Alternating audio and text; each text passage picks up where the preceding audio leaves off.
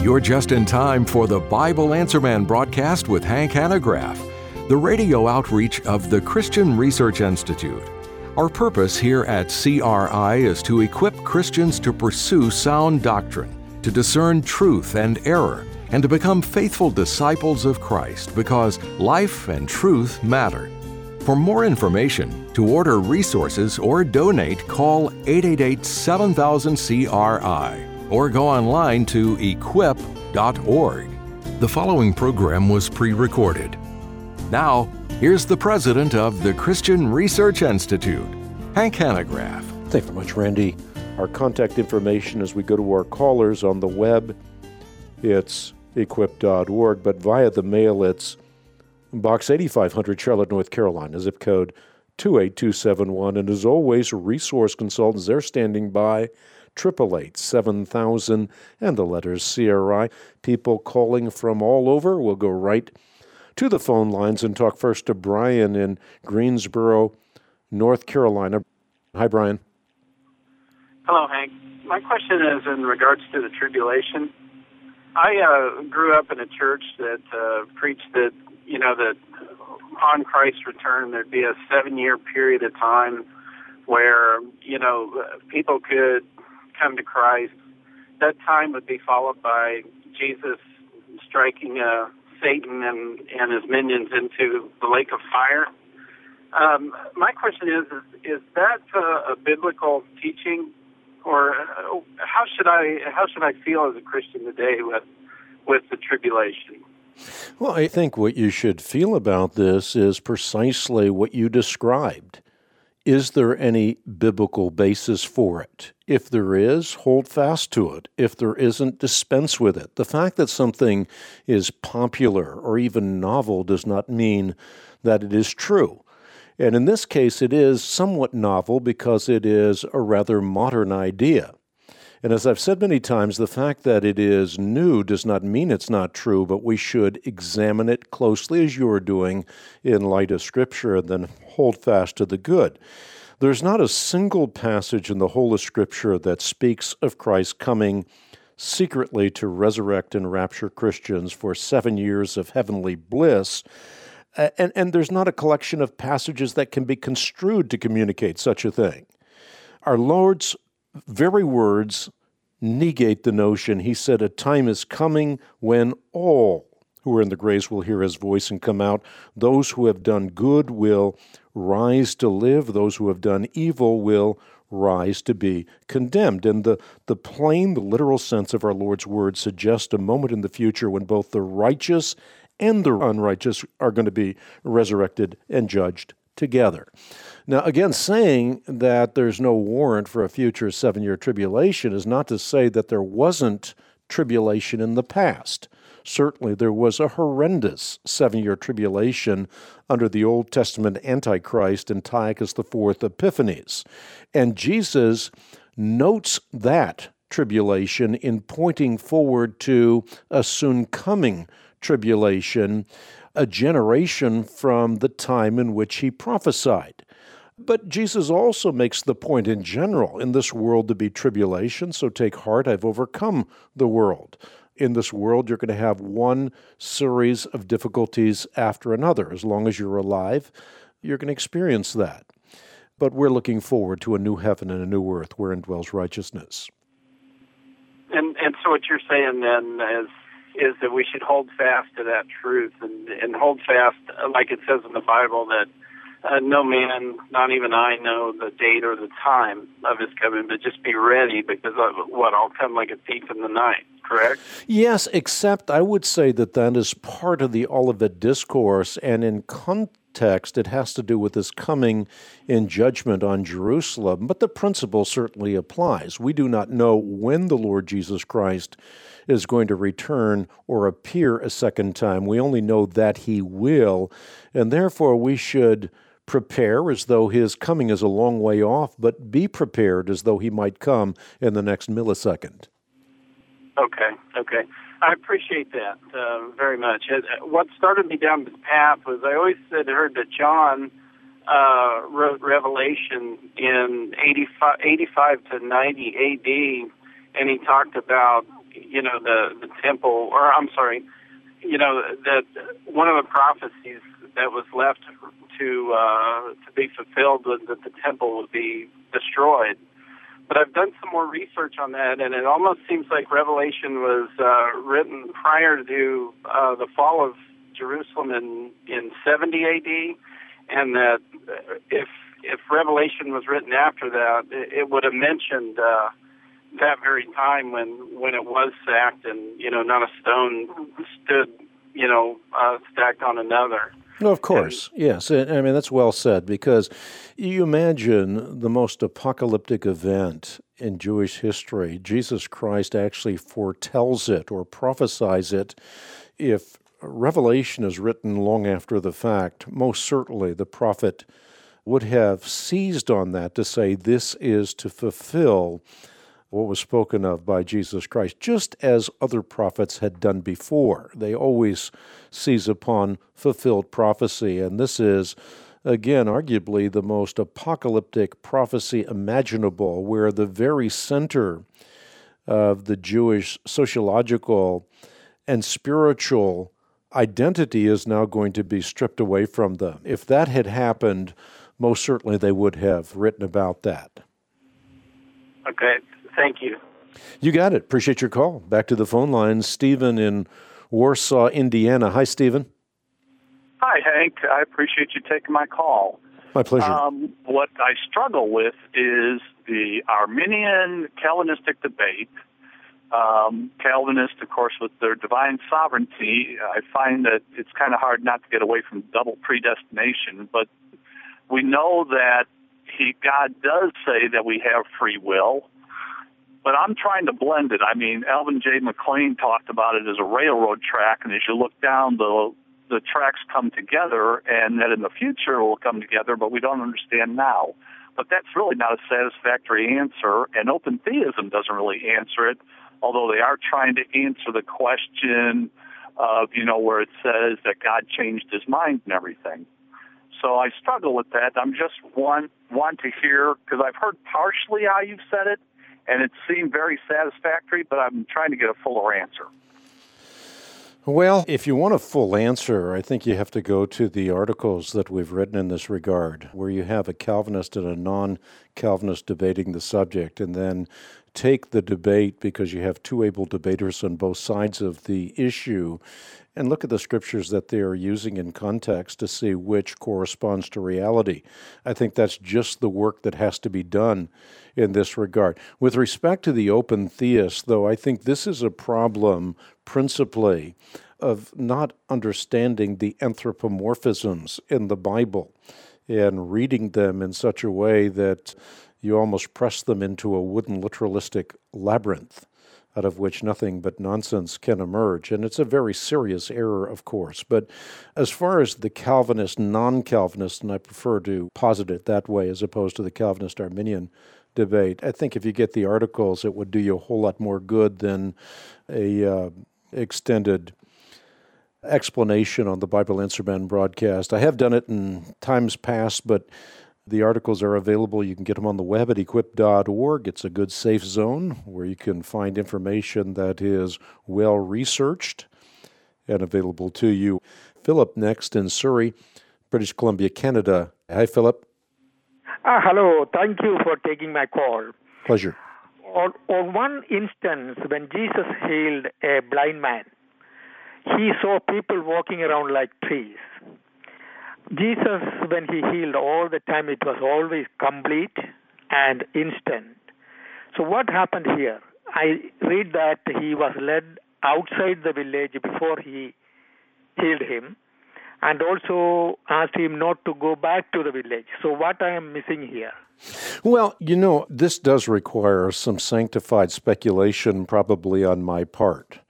But if you look at the pattern set by the Old Testament prophets, they oftentimes acted out perils.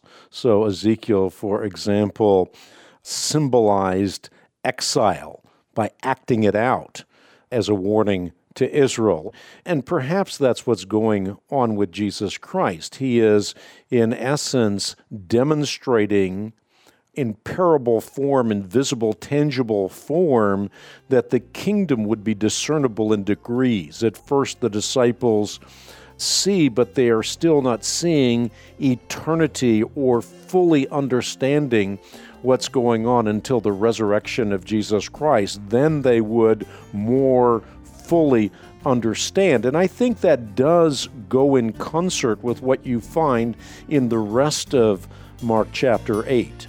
You know, Christ had to counter the false political views of Messiah, which were circulating around the world, and his mission could only be fully understood in light of his crucifixion and resurrection. So I do think that that explanation would fit with the rest of the passage, but again, I don't want to shout where I'm not certain, so that's a bit of sanctified speculation on my part. Oh, thank you very much, Hank. You got it. Thank you for your call. Be right back with more. Hank Hanegraaff's most personal book ever, Truth Matters, Life Matters More, is a vulnerable voyage detailing Hank's pilgrimage from a life devoted to a defense of truth because truth matters, to his discovery that life matters more. Are you ready to discover the unexpected beauty of an authentic Christian life? To receive a copy of Truth Matters, Life Matters More for yourself or as a terrific gift to a friend or loved one, simply call 888-7000-CRI and make a gift in support of the life-changing work of the Christian Research Institute. That's 888-7000-CRI, or go online to equip.org. Don't go away. We'll be back in a few moments with more answers from the Bible Answer Man.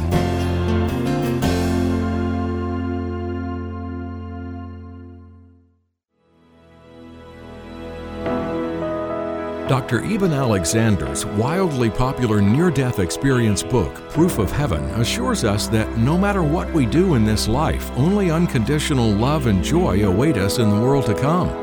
But our Lord warned that while the gate to hell is wide, the road to it broad, and those who enter through it are many, the gate is narrow and the way is hard that leads to life, and those who find it are few. Your generous support lets Hank Hanegraaff and CRI speak out against the lies that lead to hell.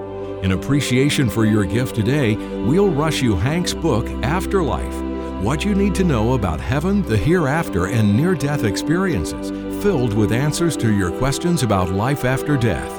Call 888-7000-CRI or visit equip.org now. Again, that's equip.org. Bertrand Russell famously said, "Most people would rather die than think, and many of them do. Not so with CRI support team members. Support team members are not only serious thinkers, but their membership in CRI's support team helps to equip hundreds of thousands of fellow believers around the globe each and every month. Are you not a member? Then you're missing out. Not only do support team members form the backbone of Christian Research Institute's outreaches, but they enjoy their selection of resources from our Equipping Essentials library. To discover how you can make a difference 24/7 in equipping believers at home and abroad to stand for life and truth, check out the benefits of membership at equip.org. Once again, that's equip.org.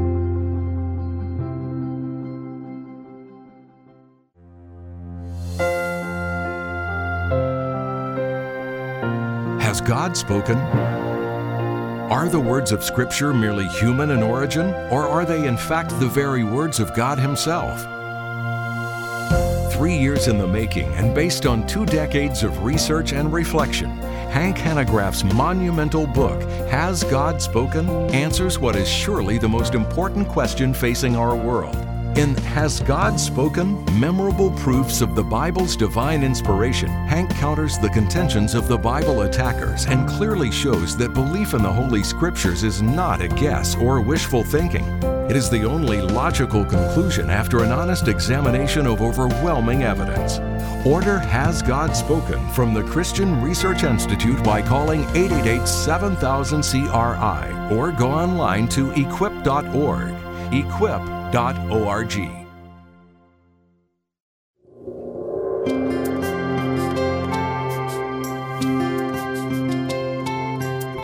Every Bible Answer Man broadcast, such as the one you're listening to right now, is made possible through the financial support of friends like you. Each month, we depend entirely on God's provision through His people to bring you more of the broadcast, podcast, and other resources you rely on. If you want a sound proclamation and defense of the gospel of Jesus Christ to continue to be heard through the outreaches of the Christian Research Institute, become a member of CRI's support team today. Call 888-7000-CRI and stand with CRI daily in the battle for life and truth. That's 888-7000-CRI. Or visit our website at equip.org. Once again, here's your host, Hank Hanegraaff. Thank you very much, Randy. We need many of you to join the Bible Answer Man support team. Makes a big difference in our planning, particularly when people are giving on a regular basis.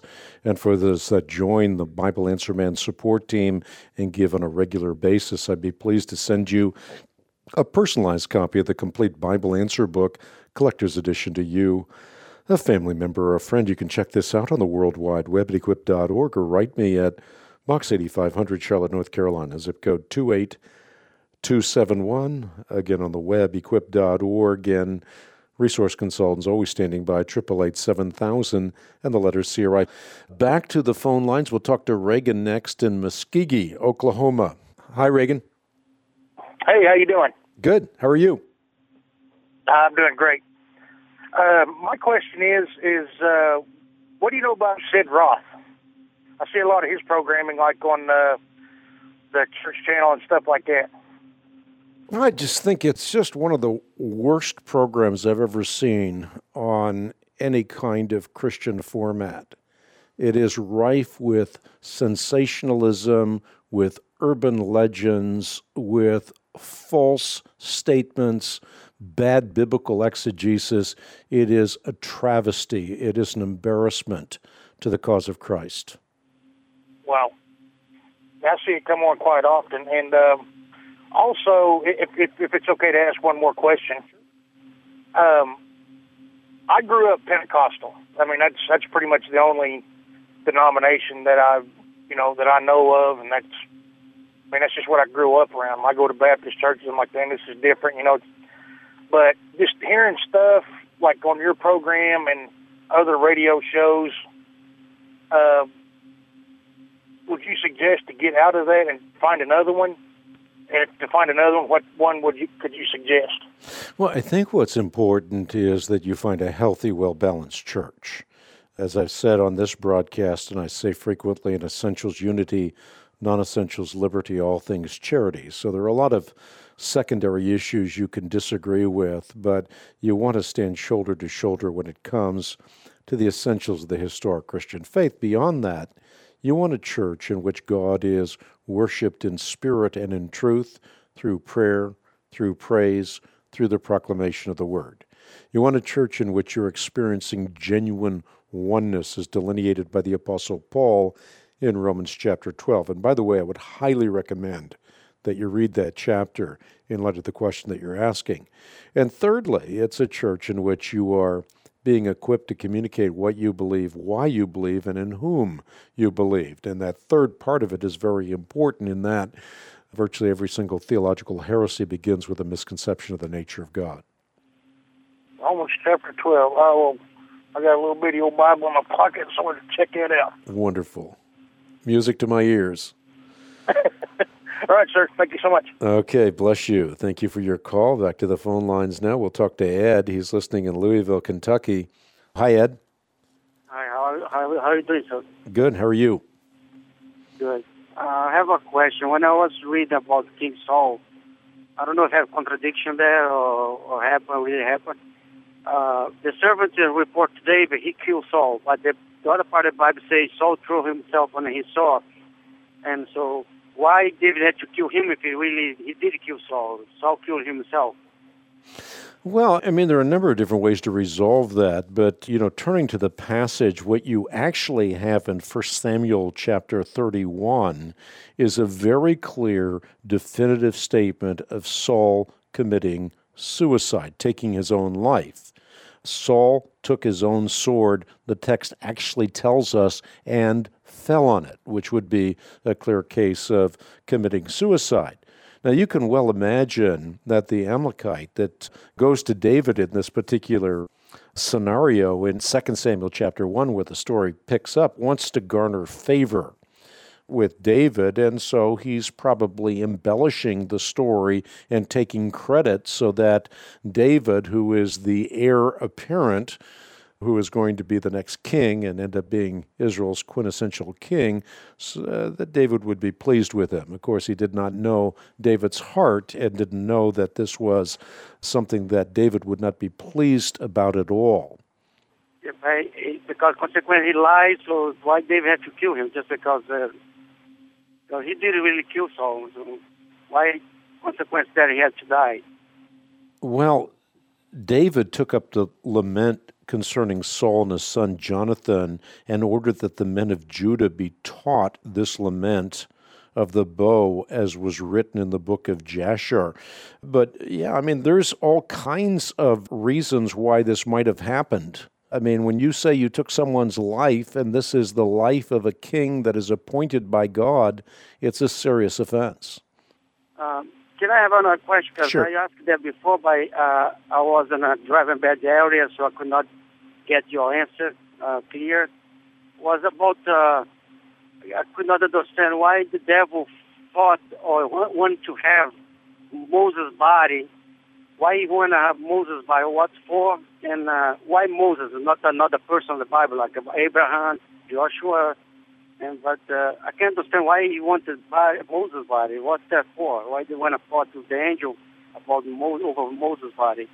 Well, in the text, I think you're talking about Jude, where the point is being made that dreamers pollute their own bodies, they reject authority, they slander celestial beings. And then we're told that not even the archangel Michael, when he was disputing with the devil about the body of Moses, so a dispute with the devil about the body of Moses, in that dispute did not dare to bring up a slanderous accusation against him, but said, "The Lord rebuke you." And this is being used, although there's not any color commentary that's provided, this is being used as an example with respect to people who speak abusively against whatever they do not understand. So obviously there's a misunderstanding here, and neither the devil nor the archangel Michael should have been disputing this, nor should we abusively contend about things that we don't understand. Mm-hmm. Okay, thank you very much. You got it. Thank you so much for your call. Back to the phone lines. We'll talk next to Anna, listening in Houston, Texas, on the World Wide Web. Hi, Anna. Hi, how are you? Good, thank you. Okay, when it comes to demons, spirits, whatever you want to call them, that are no good, that are, from the enemy, I was raised also Pentecostal, and also I don't agree with stuff they do now. They believe in screaming, rebuking the devil, and now on I heard about you have to divorce these demons because supposedly they think they're married to you. I know it sounds crazy. They're called water demons or water spirits. And supposedly it is biblical. I don't know where, but that's what they say. Well, not the Pentecostals. My friend did. Am I supposed to divorce these demons? And am I supposed to like rebuke them and scream and all that? Or can I just give it to God?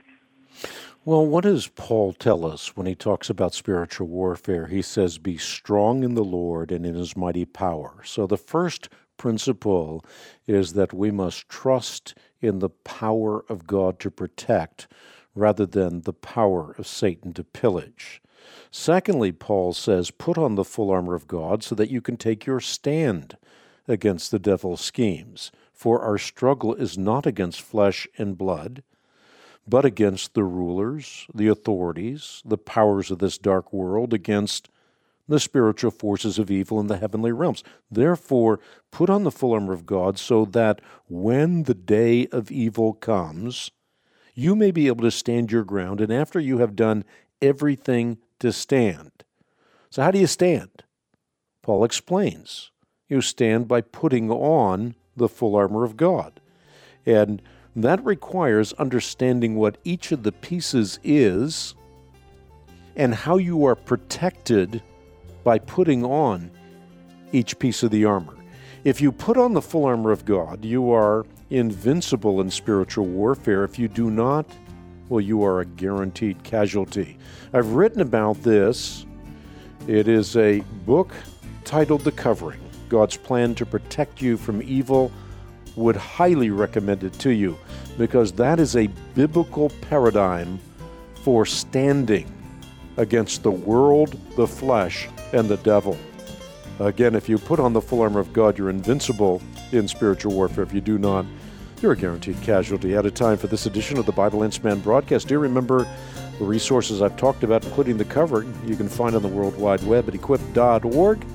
Look forward to seeing you right back here tomorrow with more of the show. We appreciate you tuning in to the Bible Answer Man broadcast. Before we sign off today, here's our contact information. By phone, dial 888-7000-CRI, which translates to 888-7000-274. On the internet, go to equip.org. That's equip.org.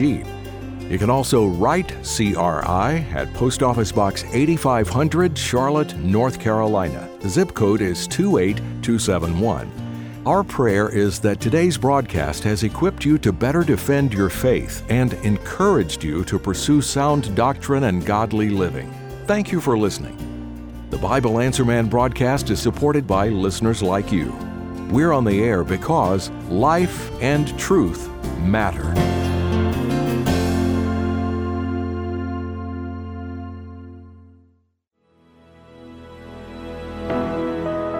Dr. Eben Alexander's wildly popular near-death experience book, Proof of Heaven, assures us that no matter what we do in this life, only unconditional love and joy await us in the world to come. But our Lord warned that while the gate to hell is wide, the road to it broad, and those who enter through it are many, the gate is narrow and the way is hard that leads to life, and those who find it are few. Your generous support lets Hank Hanegraaff and CRI speak out against the lies that lead to hell. In appreciation for your gift today, we'll rush you Hank's book, Afterlife, What You Need to Know About Heaven, the Hereafter, and Near-Death Experiences, filled with answers to your questions about life after death. Call 888-7000-CRI or visit equip.org now. Again, that's equip.org.